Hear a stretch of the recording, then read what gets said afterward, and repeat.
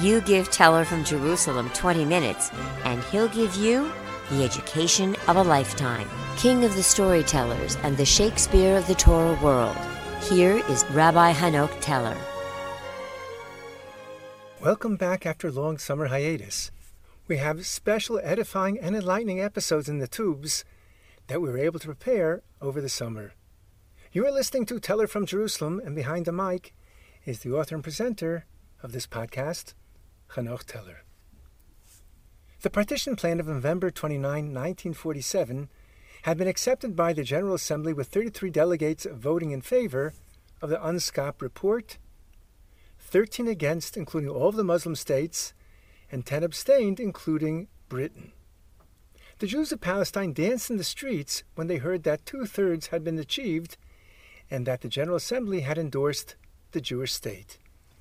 Dr. Chaim Weizmann was very instrumental in getting states to vote in favor of the partition. But as historian Conor O'Brien points out so well in his monumental history, The Siege, most instrumental was the government of the United States. Once Truman was committed to the resolution, it was important to the United States that the resolution should win and demonstrate that world opinion approved of President Truman's policies. And yet, Conor O'Brien writes that Weizmann's position at the time was not so much of that as a sheepdog gathering up votes, but rather as a watchdog with an unwavering eye on the State Department. As we've pointed out in the past, the State Department has a very rich history of being anti-Semitic and certainly have no interest in Israel's benefit. There were key people in the State Department who were much more in sympathy with the Britain Foreign Office's view of things than that with President Truman's policy. Following the vote on November 29, meaning in early December, the British government informed that it would not attempt to carry out or assist with the policy voted on by the General Assembly, but it would continue its rule in Palestine until May 15, 1948, finally ending the rule of the Mandate. What this meant in reality is that the British forces in Palestine would not intervene in the fighting that broke out between the Arabs and the Jews, and they would prevent the Jews from acquiring weapons as the Arab states prepared themselves for war. This requires a little elaboration, as it is unclear why the British would wish to linger for 5 months in Palestine with no avowed policy. Their agenda was to hamper the Jewish settlement's ability to acquire weapons in order to prepare to defend itself while it cooperated with the Arabs as they increased their armaments. For this reason, they remained in Palestine to ensure that the British withdrawal from Palestine would result in Arab victories and the emergence of a Palestinian state that would be friendly and grateful to Britain. We now turn to the History of Israel series for some background before analyzing a controversial battle. November 29, 1947. That's when the United Nations voted to adopt Resolution 181, partitioning the mandate for Palestine into 2 states, one Jewish and one Arab. While the Zionist leaders reluctantly accepted the result, the Arabs emphatically rejected the vote. They resented international outsiders deciding what happened to what they saw as their land, and were determined to defeat any effort to establish a Jewish state in any part of mandatory Palestine. A new wave of violence between Arabs and Jews broke out right away, initiated by Arab violence, stabbings, shootings, road blockades, and some bombings. This was the beginning of the first phase of the war, before the entire region was engulfed in an interstate conflict in May 1948. From November 1947 to March 1948, the Arab forces continued to increase their attacks. They had the upper hand, with thousands of volunteer fighters from surrounding Arab countries infiltrating the region. Among other things, some of these forces organized a siege of Jerusalem, trapping the 100,000 Jewish residents of the city and preventing shipments of food or supplies. The effects were devastating. The main Jewish fighting force, the Haganah, made many attempts to break through the blockade, but simply couldn't. Nearly all of its armored vehicles were destroyed, and hundreds of its fighters were killed trying to bring supplies to Jerusalem. Israelis feared the Arab forces would win. By the end of March 1948, the situation for the Jews was so desperate that the US seriously considered withdrawing its support for the UN's partition plan because they became convinced the Jews would lose against the Arabs. There were sporadic attacks by Arabs against Jews since November 1947. And the time had finally come that the Jewish settlers abandoned their policy of havlaga, self-restraint, and counterattack the Arabs.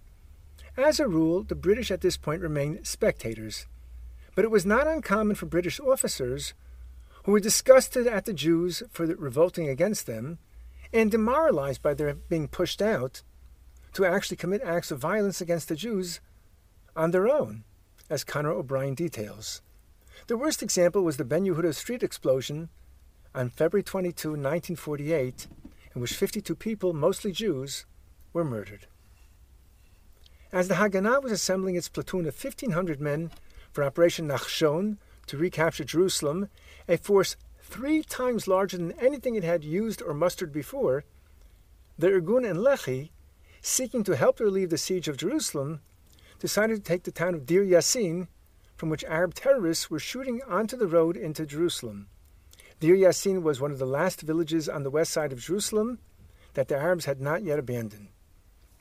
In Menachem Begin's book, The Revolt, he writes that Deir Yassin was an important link in the chain of Arab positions enclosing Jerusalem from the west, and that its capture was part of a strategy agreed with the Haganah for keeping open lines of communication between Jerusalem and the rest of the Yishuv. As Conor O'Brien writes, there is no reason to doubt these statements, nor to doubt that advance warning was given to the civilians to leave, which was broadcast to them via loudspeaker. And yet again we turn to the History of Israel series to explain. They launched Operation Nachshon, a military operation aimed at breaking the siege of Jerusalem by opening the road from Tel Aviv. The Arabs had been able to block supplies to Jerusalem by controlling several strategic vantage points along the highway, from which they ambushed and fired on Israeli convoys. Deir Yassin was one of those strategic locations. It was less than a mile from the Jerusalem suburbs and was on a hill that overlooked a large portion of the city. So, it was placed on a list of Arab villages to be taken over as part of Operation Nachshon. By the time the Jewish forces decided to advance into Deir Yassin, most of the Arab villages to the west of Jerusalem had already been abandoned by the residents. The battle took place on April 9th, 1948. What happened that day is the subject of much disagreement, but here's what seems clear. Even though the Haganah planned Operation Nachshon, the move against Deir Yassin was actually carried out by 2 smaller paramilitary groups, the Irgun and Lehi. Although these fighters lacked the training and equipment of the Haganah, they didn't anticipate any major resistance and felt that they could achieve their goals. So, in the early morning of April 9th, 120 men from the Irgun and Lehi arrived at the village in 2 groups. They brought along a van with a bullhorn to deliver a message in Arabic that the villagers should put down their weapons and flee. Many, in fact, did leave, and many who remained were killed unintentionally in the course of the storming of the stone houses defended by the Arab forces. The Irgun men, who were barely trained and poorly equipped, were unlikely to stand their ground in a real battle. None of their fighters expected significant resistance. The operation began on April 9, 1948, when a truck with a loudspeaker went to this village to instruct the villagers to leave or to surrender. According to one version, the truck got stuck before it got close enough to be heard. Communication between the Irgun and Lehi fighters failed, and they encountered far more resistance than they had banked on. In their panic, the fighters tossed grenades. There are some, not historical scholars, and individuals with a clear and identifiable agenda that accuse the Jewish forces of having committed atrocities. Contemporary scholars, and any historian of note, have thoroughly debunked these accusations. Arabs claim that the Irgun fighters killed over 200 and raped women. The Irgun admitted a high body count, was more like 100, and vehemently denied rape charges. The actual number of the scholars is 107 were killed. Their denials of the Irgun fell upon deaf ears, for everyone had incentive to make the most of this catastrophe and debacle. The Haganah wanted to accuse the competing Irgun of being irresponsible and murderous. The Arabs wished to highlight to the international community that the Jews were butchering them, and in so doing cemented the will of the surrounding Arab countries to enter the fray. Both the Haganah and the Arabs had inflated the numbers of for their own purposes. Killing civilians had never been the intent, but that is not how the Arabs described it. At the time, rumors spread of a massacre, prompting Arabs to flee their homes and eventually turning them into refugees. To this day, Palestinian Arab propagandists always cite Deir Yassin as a claim that Israel was born in sin. Benny Morris and Daniel Gordis are 2 respected historians that have written about this battle. According to Benny Morris, the van overturned in a ditch and fierce fighting ensued. Abu Mahmoud, an Arab villager, told the BBC in 1998 that he did hear the warning from the van. Former Israeli Prime Minister Menachem Begin, who was the leader of the Irgun at the time of the attack, said that a substantial number of residents actually did leave the village before the fighting began, having heeded the warnings from the arriving Jewish troops. So it's not clear how many people in Deir Yassin actually heard the warnings. Still, all agree that the Arabs who stayed offered fierce resistance, which surprised the Irgun fighters. In response, the Jewish troops used hand grenades, killing many, including both armed and unarmed civilians. The question, though, is why?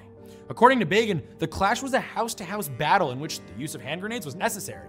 Professor Daniel Gordis argues that the ill-prepared Irgun fighters used the grenades in a panic when their communications equipment failed and they were fired upon by residents.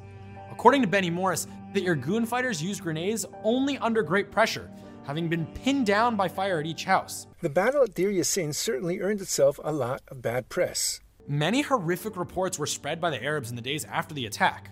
There was the account of surviving villagers being paraded through Jewish neighborhoods of West Jerusalem before being summarily executed, and the claim that many women and children were brutally slaughtered at Deir Yassin, publicized in a broadcast by the Arab headquarters in Ramallah. Some reports from Israelis who were eyewitnesses to the fighting or arrived shortly thereafter did testify to seeing some horrible things like executions. But some of the claims of atrocities certainly appear to have been fictitious. Arab reports at the time stated that there were multiple instances of rape, especially of school children, which the Irgun fighters immediately denied. Now, these allegations persist to this day, despite the fact that both Israeli and Palestinian scholars have concluded that there is no evidence whatsoever of rape having taken place. Historian Eliezer Tauber argues that Deir Yassin was not merely a poorly organized battle which led to a massacre. Instead, he suggests it was a myth perpetrated by the Palestinian Arab leadership whose purpose was to bring the surrounding Arab armies into the battle. The exaggerated reports of some 250 deaths at Deir Yassin, as well as the allegations that atrocities were committed, had unexpected consequences. Some Jewish leaders, who were political rivals of the Irgun, thought that the charges of cruelty would discredit the group and did not attempt to challenge the Arab claims. The fact is, the country and Ben Gurion benefited from the panic that ensued and the increased Arab flight. Getting the Arabs out of the territory that was assigned to the Jews was precisely what Ben Gurion wanted. But had Jewish fighters indeed committed, as the Palestinian propagandists claim, genocide or rape? Later, Jewish and Palestinian scholars confirmed that there had not been rape at all, and the death toll was precisely as the Irgun had claimed. After the Deir Yassin attack, there were Arab counter-killings that followed quickly in the wake. The most savage of these was the Arab attack on April 15, 1948, in which 78 Jewish doctors, nurses, and patients on their way to Hadassah Hospital in Mount Scopus were ambushed and killed. Among the dead was ophthalmologist Dr. Chaim Yaski, who was the director of the Hadassah Medical Organization, whose pioneering work on the scourge of trachoma had saved the eyesight of tens of thousands of Arabs. Arab sources cited Deir Yassin as the impetus for carrying out the Hadassah convoy massacre 5 days later. In that attack, a convoy bringing supplies and personnel to Hadassah Hospital on Mount Scopus in Jerusalem was ambushed by Arab forces, resulting in the deaths of 78 doctors, nurses, students, patients, faculty members, and Haganah fighters. From the Arab perspective, they also hoped that the image of atrocities committed by Jews against the Arab population would mobilize the Arab countries to intervene in the conflict. For example, Arab leader Hussein Khalidi told a Palestinian news editor at the time, "We must make the most of this." The Palestine Broadcasting Service then issued a press release stating that at Deir Yassin, children were murdered, pregnant women were raped, all sorts of atrocities. It's also clear that the Arab propaganda created a legend among ordinary people and soldiers about the ferocity of the Irgun fighters, spreading panic at the mere mention of the organization. Begin wrote, "Not what happened at Deir Yassin, but what was invented about Deir Yassin helped to carve the way to our decisive victories on the battlefield. The legend was worth half a dozen battalions to the forces of Israel. And for those who wanted nothing more than for the Arabs to just leave, these stories only prompted more Arabs to flee their homes, ultimately making them refugees." The hyperbole surrounding the events of that day, in which the Arabs wanted to demonize the Jewish enemy to rile up local Arabs and inflame the entire Arab world, was so effective that it did just that. It terrified the Arabs to the point that many fled, ultimately becoming refugees of the war. The Haganah also benefited from spreading the story and building up the tragedy to show the world that the Irgun was not fit to lead the fledgling state. Operation Nachshon got supplies into Jerusalem, but the city was still under constant barrage from the Arabs. They besieged the Jewish quarter of the old city with bombardment, and on April 13 a kindergarten was hit, and 20 children were injured. In May 1948, Golda Meir, disguised as an Arab woman, went to meet King Abdallah of Jordan.